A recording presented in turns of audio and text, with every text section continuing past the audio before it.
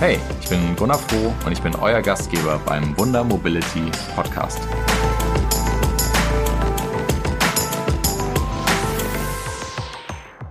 Willkommen zurück zum Wunder Mobility Podcast, heute mit Ole Harms. Willkommen, Ole. Hallo Gunnar, freue mich hier zu sein. Wir kennen uns seit einigen Jahren.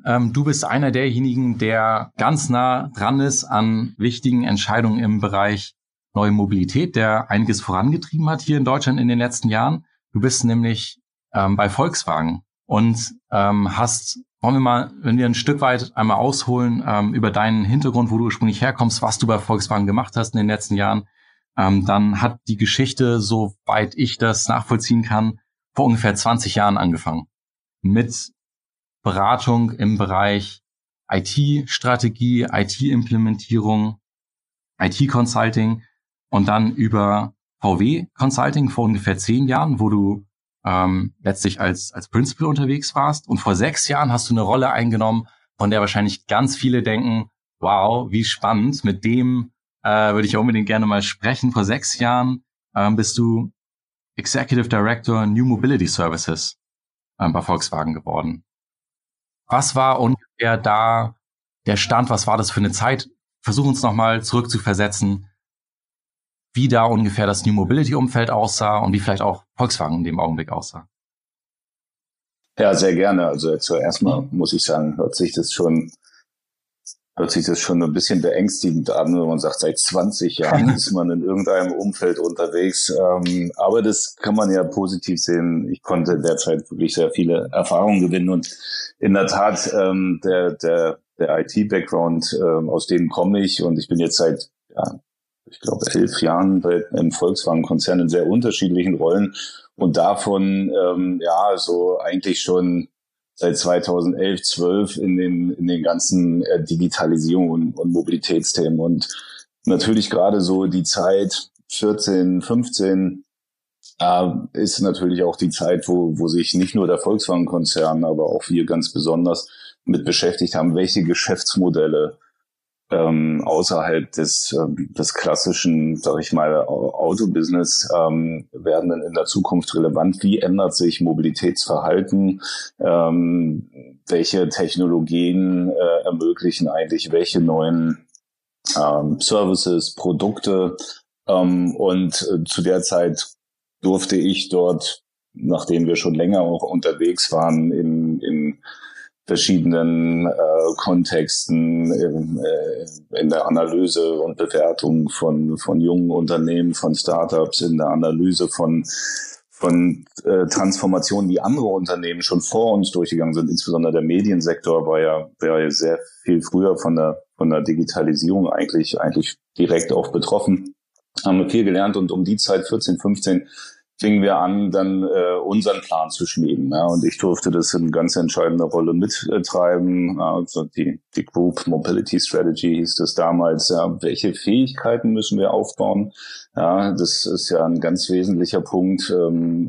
Nicht nur welche Services wollen wir irgendwo auf die Straße bringen, entwickeln für uns, sondern welche Fähigkeiten müssen wir dafür eigentlich intern entwickeln. Das war damals die Zeit, und dann sind daraus eigentlich nicht nur daraus, aber auch daraus einige Folgeaktivitäten entstanden, an denen ich dann stellenweise auch direkt mitwirken durfte. Vielleicht die Gründung von Moja, die ich gemacht habe, und dann auch die ersten 3 Jahre als CEO sozusagen aus der Taufe gehoben habe, oder jetzt die Tätigkeiten beim Aufbau der neuen Softwarefirma für Volkswagen. Das sind so Teilelemente der gesamtheitlichen Strategie. Da gibt es noch sehr viel mehr, zum Beispiel im Thema Energie oder generell im Umbau zur E-Mobilität, die da vorangetrieben werden. Und das ist halt so mein Stake da drin.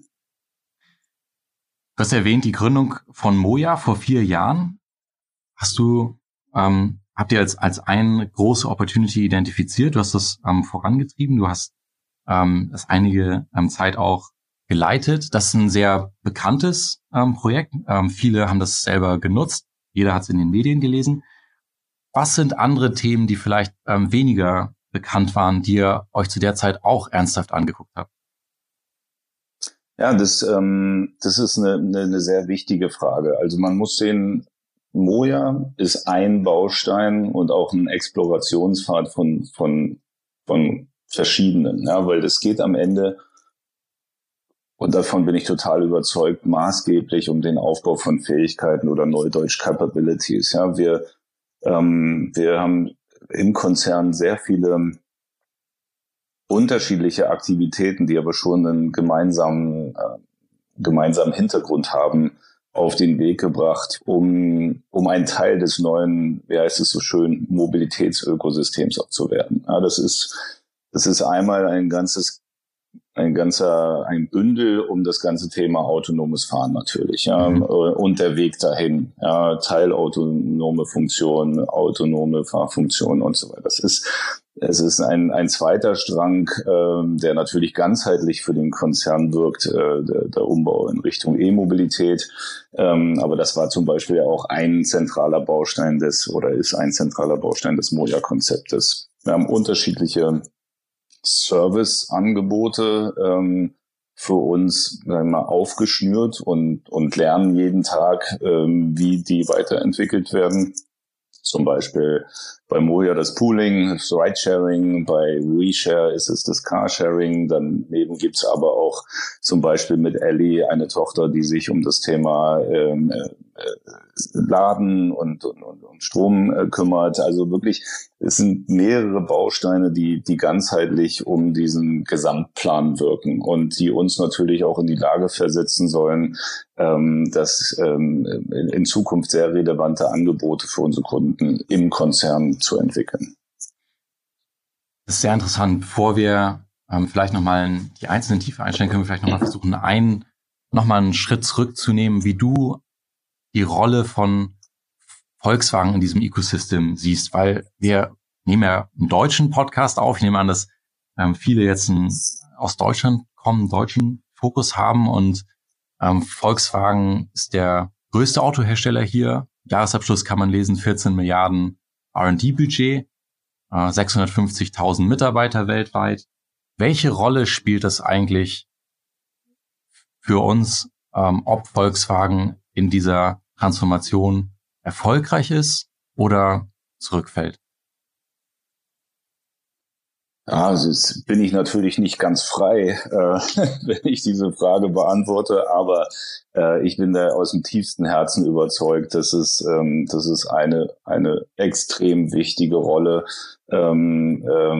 nicht nur für das Mobilitätsgeschäft, sondern auch für den Industriestandort ist. Und das trifft jetzt nicht nur auf Volkswagen zu, das trifft auch auf die anderen Hersteller hier zu, die ein ganz wesentlicher Motor von Entwicklung, von Prosperität und natürlich von Beschäftigung sind. Wir sehen seit einigen Jahren einen sich ankündigenden, sehr massiven Wandel. Was meine ich mit ankündigen? Ich glaube, gerade so am Anfang dieser Welle ist man vielfach von erhöhten Geschwindigkeiten oder höheren Geschwindigkeiten ausgegangen. Zum Beispiel, wie schnell entwickelt sich das autonome Fahren als wirklich etwas, was man täglich auf der Straße sieht. Ich glaube, so typisch am Anfang war die Euphorie sehr hoch. Das ist so eine klassische Zyklusbewegung. Dann flacht so ein bisschen ab und dann kommt man in so einen Pfad der realistischen Erwartungen und da sind wir jetzt. Aber die zugrunde liegende Änderung des Mobilitätssektors, die ist nach wie vor, ist das die gleiche Einschätzung, dass die massiv sein wird. Und um dort auch in Zukunft relevante Wertschöpfung für den Industriestandort Deutschland, aber auch im europäischen Sinne gedacht, sicherzustellen, ist das schon wirklich hochrelevant, dass wir uns sehr massiv und sehr intensiv und schnell mit den wesentlichen Veränderungspunkten beschäftigen und der Kern davon ist halt wenig überraschend Technologie, Software. Du hast vorhin erzählt, dass du ja vor mindestens 6 Jahren angefangen hast, dieses Thema voranzutreiben, Volkswagen-Konzern, ihr eine Group New Mobility Strategie auch geschrieben habt. Wie würdest du einschätzen, realistisch, Hand aufs Herz, die Wahrscheinlichkeit damals, dass große Incumbents wie Volkswagen, andere Autohersteller in dieser neuen Welt erfolgreich sein können und wie hat sie sich seither verändert? Ist die gestiegen oder ja nochmal gesunken? Mhm. Ja, ist auch eine sehr spannende Geschichte. Also zum einen, und das ist mir wirklich wichtig, und das ist auch der Vorteil, glaube ich, eines solchen Konzerns. Ich bin Gott sei Dank jetzt nicht der Einzige, der sowas treibt, sondern wir haben an sehr vielen Ecken die entsprechenden, entsprechende Change Instigators, ja, die das auch nach vorne pushen, auch natürlich in der Führung des Unternehmens. Und von daher, das ist schon ein gemeinsamer Effort, eine gemeinsame Anstrengung. Ich durfte dort wirklich einen sehr spannenden Teil und darf ihn bis heute mitgestalten, worüber ich sehr glücklich bin. Die Veränderung ist natürlich massiv, weil es auf einmal um Fähigkeiten geht, die ein Unternehmen wie Volkswagen, ein Automobilkonzern, bisher nicht, ja, sagen wir mal, benötigt oder auch nicht aufgebaut hat. Und das ist immer ein großer Wandel, wenn ein erfolgreiches Geschäftsmodell, über lange Jahre erfolgreiches Geschäftsmodell mit sehr stark optimierten Prozessen weiterzuentwickeln ist in eine neue Ära. Das ist eine große Herausforderung. Man muss dann wirklich, verstehen, was sind jetzt wirklich die für uns relevanten Opportunitäten in der Zukunft. Das war gerade am Anfang, so 15, 16, natürlich auch eine große Explorationsphase, wo wir auch darüber uns natürlich intensiv getauscht haben. Müssen wir jetzt denn zum Beispiel in dieses Geschäftssegment? Ist das etwas für uns? Ist das zukünftige Spielfeld eines Automobilherstellers? Da war damals die Diskussion um multimodale Plattformen ganz, ganz angesagt. Und ich glaube, das ist wichtig, dass man erstmal seine Rolle findet. Ja? Ich glaube, das Zweite ist, von den eigenen Stärken kommend, und die sind natürlich im Volkswagen-Konzern sehr klar, im klassischen Automobilbau, perfekte Antriebe, Fahrwerk, Technologie, Sicherheit, Skalierungsfähigkeit, darauf aufbauen, sich weiterzuentwickeln, aber sehr klar dabei auch wahrzunehmen, dass diese Erfahrungen, die man dort gemacht hat und diese Assets, diese Fähigkeiten, die man da aufgebaut hat, nur bedingt helfen für das Neue. Ja, und das ist natürlich dann, wenn du sagst, wo stehen wir heute? Wir sind weiterhin dabei, diesen Wandel umzubauen. Ich denke, wir haben in den letzten Jahren Geschwindigkeiten aufgenommen. Ich denke auch, wir müssen noch sehr viel mehr Geschwindigkeit aufnehmen, sehr viel konsequente Entscheidungen auch nach vorne treffen, weil die Veränderungsgeschwindigkeit halt schon massiv hoch ist. Und von daher, ich glaube, da können wir gleich nochmal vielleicht an der einen oder anderen Stelle mal ein bisschen tiefer bohren, damit man das anfassbarer machen kann. Aber so als Generaleinschätzung würde ich sagen, wir sind auf dem Weg. Es ist aber ein massiver Veränderungs- und Innovationsdruck, wo es überhaupt gar nicht denkbar ist, auch nur eine Sekunde nachzulassen. Im Gegenteil, man muss noch sehr viel schneller werden. Aus meiner Erinnerung, 2014 war das Jahr, in dem Uber auch vorsichtig nach Deutschland gekommen ist. 15 war so unser Series A-Jahr bei Honda Mobility. Wir waren damals B2C-Unternehmen und es war ein massiver Uphill-Battle sozusagen bei Investoren weltweit dafür zu werben, jetzt ins Ride-Hailing einzusteigen. Und der Konsens in der Zeit bei den allermeisten war, Uber wird dieses Spiel doch eigentlich dominieren. Die expandieren gerade stark massiv, die haben Rekordsummen aufgenommen, es geht immer weiter. Und die meisten Leute hätten zu der Zeit doch gesagt, besser keine Aktien der Autohersteller halten. Also die Zukunft sieht nicht gut aus. Man sagt, es gibt so Analogien, vielleicht ist es dann der Foxconn oder so, der dann halt leider nicht mehr wirklich viel Marge drauf hat, während der Hardware zuliefert in die Systeme und so weiter. Und was seither, eigentlich ist es ja, du hast angesprochen, manches ist auch langsamer gekommen, als man gedacht hat. Die Richtung bleibt, aber manches geht doch nicht so schnell voran. Autonome Entwicklung langsamer als vor ein paar Jahren gedacht. Regulierung hat einiges ausgebremst. Kann man gut oder positiv oder negativ finden, aber am Ende des Tages ist das heute nicht das Bild, in dem wir leben. Es gibt nicht diese global dominierenden Operator und gleichzeitig gibt es bei Herstellern wie VW sehr massive neue Projekte, ja. Und das sagst du auch in verschiedenen Bereichen leben. Vielleicht können wir in eins, in dem du jetzt eben maßgeblich beteiligt bist und eine Produktstrategie leitest, von dem alle schon mal gehört haben und nicht alle genau wissen, was eigentlich dahinter steht, vielleicht nochmal tiefer einsteigen. Die Car-Software-Organisation. Was ist die Idee dahinter und wie sieht das praktisch heute aus? Erlaub mir, dass ich da in 1,5 Sekunden oder vielleicht Minuten genau darauf zurück. Ja. Ich würde gerne noch eine Bemerkung machen zu deiner Einschätzung eben, die ich genau richtig fand. Ich möchte aber, und das ist auch eine Geschichte, die wir uns auch immer sagen, wir dürfen uns von dieser, sagen wir mal, Delle in den Erwartungen, die jetzt so ein bisschen auch, wo ein bisschen mehr Realität reingekommen ist. Du sagtest, dass Mobilitätsdienstleister dominieren und so weiter. Wir dürfen uns davon aber nicht einlullen lassen, weil die Veränderung, ich sagte das vorhin schon, die kommt, selbst wenn sie später kommt, wird halt massiv. Es werden sich komplette Wertschöpfungsmuster ändern. Ja, wenn du siehst, einfach auch jetzt mal wieder auf die Fahrzeugwelt, der Antrieb, der Motor, der Antriebsstrang, der stand für einen ganz großen Teil der Wertschöpfung im Auto. Mit der E-Mobilität verlagert sich das. Ja.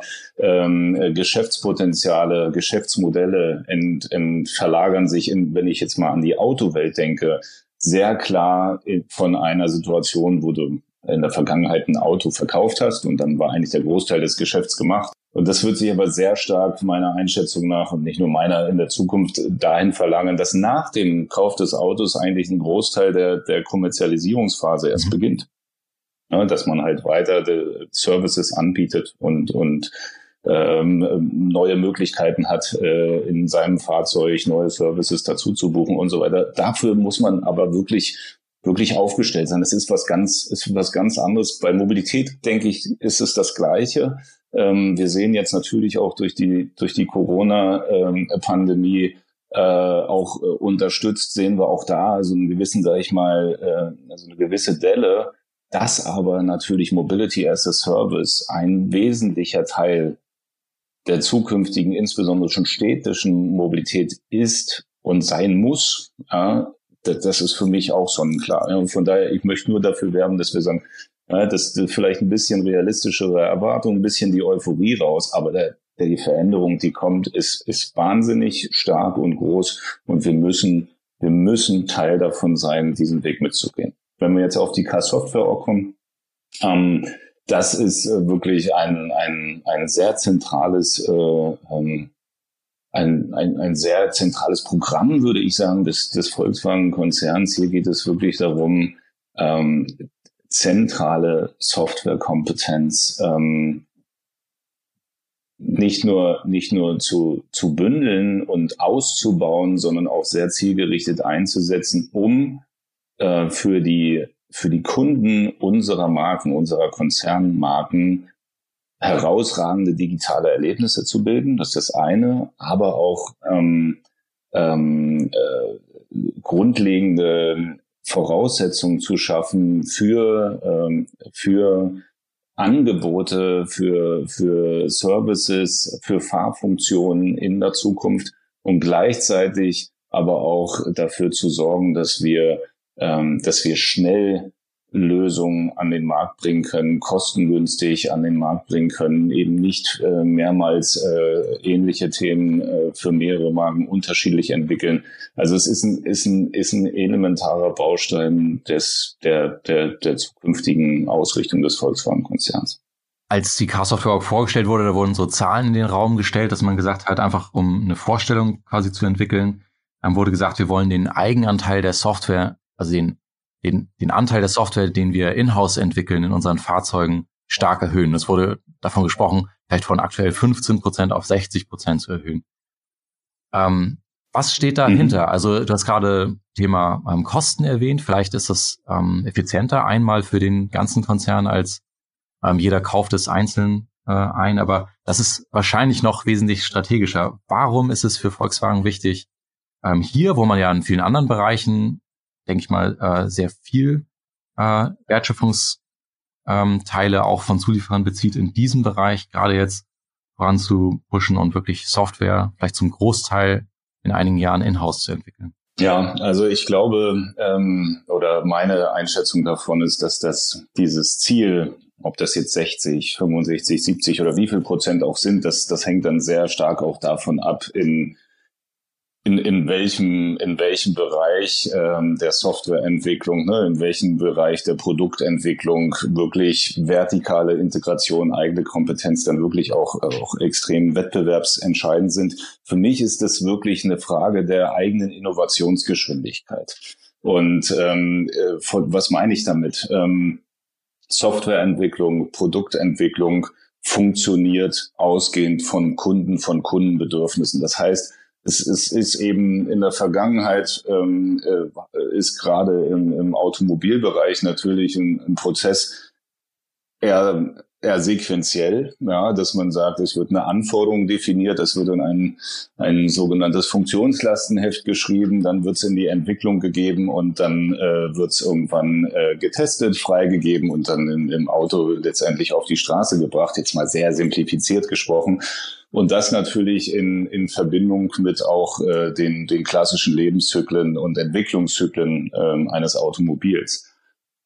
Was wir aber sehen, was wir erreichen wollen, ist, dass wir wirklich sehr schnell erkennen und umsetzen können, auch sozusagen unterjährig, wie wir dem Kunden, also dem Käufer oder Nutzer von Konzernfahrzeugen neue Dienstleistungen, Features zur Verfügung stellen. Dafür braucht man eine eigene Produktentwicklungskompetenz, würde ich es mal nennen. Ja, also wirklich das schnelle Identifizieren von Needs, das Umsetzen, das Testen am Kunden, das Entwickeln, ja, und natürlich mit all den Themen, die wir kennen in Agile Release Trains und sehr schnell deployed und dann wieder optimiert. Und das sind einfach Fähigkeiten, wo wir glauben, dass wir eine hohe vertikale Integration brauchen, um wirklich diese eigene Innovationsqualität und Geschwindigkeit zu erreichen. Das ist das Ziel, wirklich selbst zu verstehen, wie sind die Abhängigkeiten von den Kundenfunktionen, die ich entwickeln will, auf die Infrastruktur sozusagen des Autos, auf die Elektronikarchitektur, auf die Sensorik. Wie spielt das alles zusammen? Welche Use Cases kann ich mit meinem AI-Team, mit der künstlichen Intelligenz nach vorne treiben, weiterentwickeln, dann wieder zurück ins Fahrzeug bringen, lernen? Und das sind Sachen, da wollen wir einfach und müssen, wollen können wir streichen, da müssen wir die Kompetenz haben, das wirklich end-zu-end zu verstehen. Das heißt nicht, dass wir in Zukunft alles selber machen, aber die wesentlichen Wirkzusammenhänge, die Wirkketten, die müssen in unserer eigenen Kompetenz sein, da sind wir fest überzeugt. Es gibt Hersteller, zugegebenermaßen deutlich kleinere, natürlich, wenn man das immer mit dem größten vergleicht, die gegenersetzliche Strategie fahren, die vielleicht komplett auf Android, Auto und andere Zulieferer setzen und damit einen Endkunden-Experience kurzfristig schaffen, was sehr, sehr gut ankommt. Woher kommt die starke Überzeugung, dass Volkswagen diese starken Software-Produktkompetenzen tatsächlich aufbauen muss? Also was würde passieren, wenn das nicht gelingen sollte? Also das ist eine wesentliche Konkretisierung. Danke für die Brücke. Also wir wollen in Summe wollen wir ich sag's mal ein bisschen flapsig jetzt, einen Technology-Stack entwickellen, der letztendlich auch natürlich offen für Dritte ist. Das ist ein elementarer Bestandteil unserer Strategie. Also wir wollen jetzt nicht jeden Service und jede App selbst entwickeln. Ne? Also von daher wird es auch Schnittstellen geben. Wir gucken uns das sehr genau an, kommend von den Kundenfunktionen. Was machen wir selbst? Wo gibt's Partner? Wo wir Ökosysteme integrieren? Wo wollen wir aber auch selbst an der Schnittstelle zum Kunden sein. Ne? Also grundsätzlich ist das etwas, wo wir da auch sehr offen sind. Es gibt allerdings Themen, da ist das Zusammenspiel und die fehlende Abstraktionsfähigkeit der Schnittstellen so wichtig, dass wir wirklich da den Durchstich selbstverständlich. Ich sage dir ein Beispiel. Ja, wenn du sagen wir mal, in ein paar Jahren, wie auch immer das dauern wird, ich denke nicht allzu lang, auf der Autobahn dich von den Fahrfunktionen entledigen willst und sagst, das übernimmt jetzt das Auto. Ne? Und du lehnst dich zurück und sagst so, alles klar, dann kann ich jetzt die Zeit anderweitig nutzen.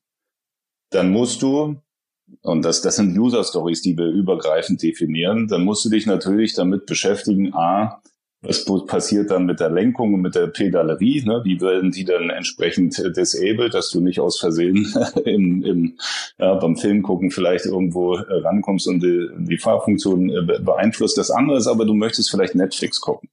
Ja, heute ist natürlich in unseren Autos, nicht nur in unseren, aber da natürlich ist nicht nur verboten, sondern auch disabled, dass du während der Fahrt Netflix gucken kannst. Ja, also jetzt muss also das Auto erkennen, ja, über eine intelligente Schnittstelle und Erkennung der Funktion, dass sich das Auto im autonomen Fahrmodus befindet und so dann auch das Infotainment-System quasi ansteuern und sagen, so jetzt darf man Netflix gucken. Ja, ich möchte nur mit diesem Beispiel ein Gefühl geben für die Wirkketten, die wichtig sind und die wir auch verstehen müssen, weil wir natürlich auch sehr stark aus dem Thema Safety kommen, ja, sehr sichere Umsetzung dieser neuen Themen. Und da brauchen wir wirklich diese Kernkompetenz. Ob wir dann wirklich und welche anderen Anbieter von Infotainment-Inhalten oder wie wir dann in unsere Welt sozusagen lassen und damit ein starkes Angebot für den Kunden schaffen, das ist dann nochmal eine ganz andere Frage. Ne? Und ob wir vielleicht auch irgendwann selbst, wie ein Wettbewerber von uns aus den USA, dann selbst irgendwann Spiele entwickeln und selbst anbieten, das ist dann wirklich, wir wollen zumindest die Fähigkeiten haben, sowas zu können und frühzeitig erkennen zu können, was sind denn die Sachen, die unsere Kunden anfordern, und wir wollen dann in der Lage sein, sie umsetzen zu können, sehr schnell. Wenn du über Fähigkeiten sprichst, Volkswagen möchte diese Fähigkeiten haben, dann sprechen wir im Endeffekt auch über Leute, Menschen, die neu vielleicht auch dazukommen müssen, andere, die ausgebildet werden und die dann irgendwie so koordiniert werden, dass sie bleiben und produktiv zusammenarbeiten. Es war die Rede von 5000 wurde in den Raum gestellt. Diese Organisation wird irgendwann in naher Zukunft, kannst du vielleicht noch auch konkretisieren, vielleicht 5000 Mitarbeiter haben. Eine wahnsinnige Größenordnung, wenn man Softwareentwicklung denkt. Wo findet ihr solche Leute und wie könnt ihr hoffen, die dann produktiv zu koordinieren? Ja, also das ist natürlich, den zweiten Teil der Antwort nehme ich mit, es ist eine Mammutaufgabe, aber es ist eine notwendige Aufgabe.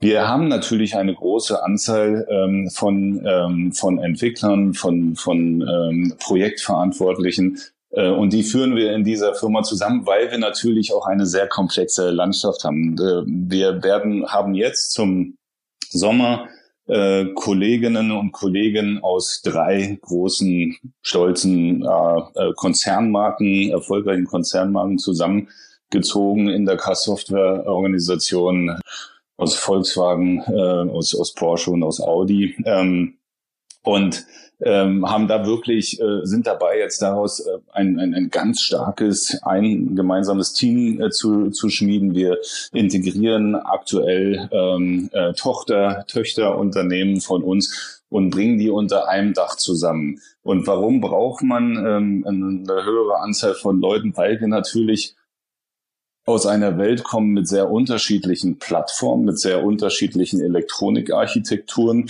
mit sehr vielen Steuergeräten, die auch noch eine ganze Zeit weiter bedient, entwickelt werden müssen, weiterentwickelt werden müssen.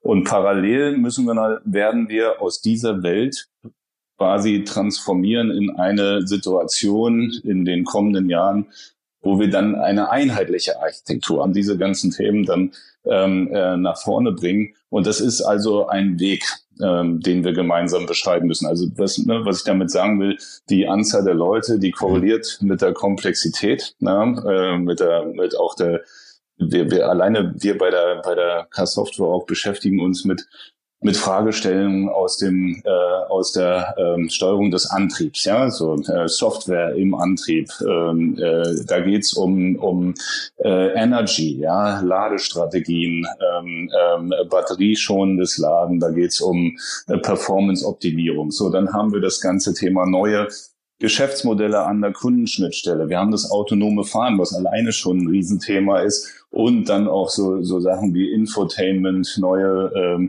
Bedienfunktionen, neue Bedienkonzepte, Mensch-Maschine-Integration und so weiter. Das sind also auch vielfältige Aufgabenstellungen. Das erklärt, glaube ich, ein Stück weit das Mengengerüst der Leute. Umso wichtiger ist natürlich, und das ist der zweite Teil deiner Frage, wie organisiert man das?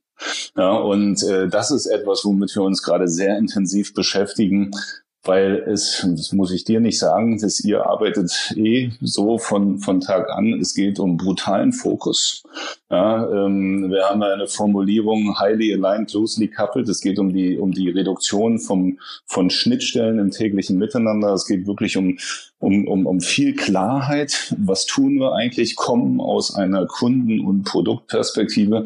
Und wir haben dann sehr große Aktivitäten bei uns. Diese Organisation, die nach der Zusammenführung jetzt sehr, sehr stark in Richtung auch eines agilen Liefermodells umzubauen. Das Thema agil ist ja eigentlich so ein Thema, das kann man ja irgendwo nirgendwo mehr hören, weil es auch vielfach in der Vergangenheit so ein bisschen overhyped war und ein bisschen auch falsch eingesetzt. Aber es geht wirklich darum, Kompetenzcenter zu bauen, wirklich die Aufbaustruktur der Ablauforganisation folgen zu lassen, fokussierte Einheiten zu bilden. Und das ist wirklich eine Riesenaufgabe. Da könnte ich jetzt alleine eine Stunde drüber reden, aber das ist eine zentrale Aufgabe. Ne? Du kannst Arbeit nicht organisieren wie in der Vergangenheit, ne? Wie gerade aus klassischen Automobilstrukturen war man sehr tayloristisch organisiert, ja, in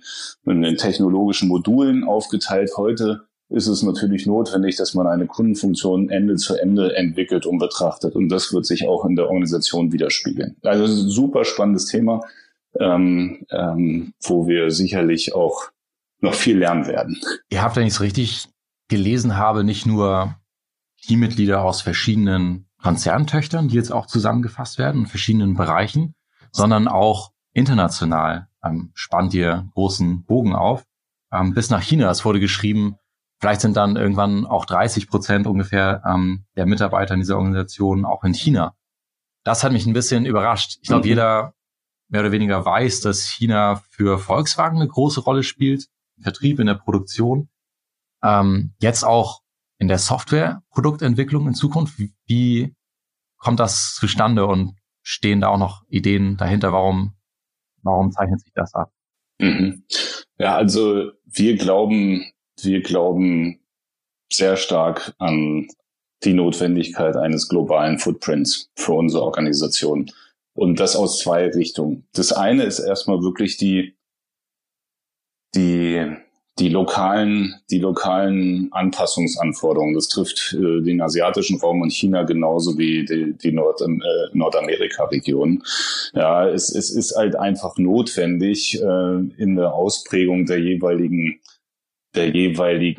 Produktfeatures die regionalen Anforderungen zu berücksichtigen und auch umzusetzen, ja, und das kannst du nur vor Ort. Ja, ich sage mal, das Thema autonomes Fahren und die Stufen dahin, man redet ja in diesen verschiedenen SAE-Levels, ja, 2, 3, 4 und hier kann man mal hands-free und hier ist man dann voll befreit von seinen Überwachungsaufgaben. So, da ist die Regulatorik ganz unterschiedlich. Es ist auch die Erwartung der Kunden ganz unterschiedlich, ja, was vielleicht in der einen Region als ein Benefit wahrgenommen wird und sagen würden andere nie für bezahlen. Das Gleiche gilt für Infotainment. Es gibt große große digitale Ökosysteme in den jeweiligen Regionen, wenn du nur an China denkst oder so, ja. Und dafür sind dann lokal spezifische Lösungen zu entwickeln. Aber, und das ist eine unserer Kernaufgaben, basierend auf einer zentralen Architektur, auf zentralen Lösungsbausteinen. Das ist mal so, das ist ein Thema, lokale Anforderungen berücksichtigen.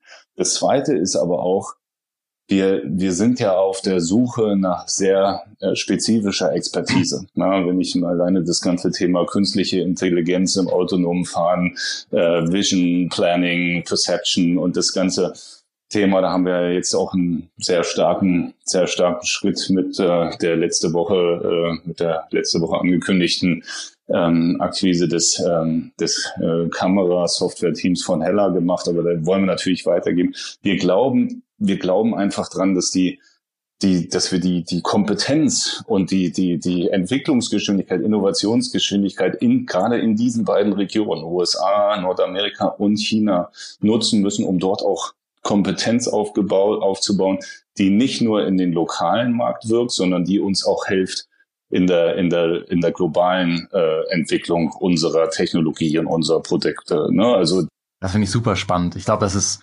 manchen bewusst, aber vielleicht auch nicht so richtig stark genug im Vordergrund, dass es, wenn ein Teil des Teams auch in China ist, wenn es um Softwareentwicklung geht, es vielleicht nicht nur um Lokalisierung, auch nicht nur um regulatorische Vorschriften geht, sondern dass da einfach Kompetenz drüber reingeholt werden soll, die es vielleicht in dem Maße in anderen Regionen noch gar nicht gibt. Wir sind nicht als Geschäft sozusagen mit unserem B2B-Softwareprodukt in China aktiv. Wir sind in China zum Lernen, wenn wir mal da gewesen sind.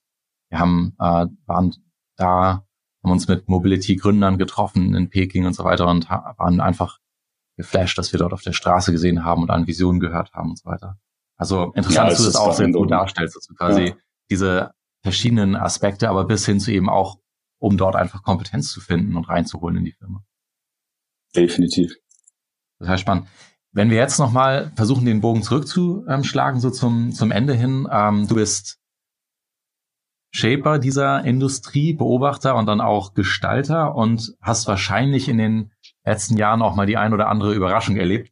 Kannst du dich an was erinnern, wo du denkst, das hatten wir alle nicht so ganz richtig auf dem Radar oder das hat sich dann anders entwickelt, als man eigentlich gedacht hat? Und dann so nach vorne raus, was hältst du so für das Spannende oder die 2, 3 spannendsten Themen für das nächste Jahr?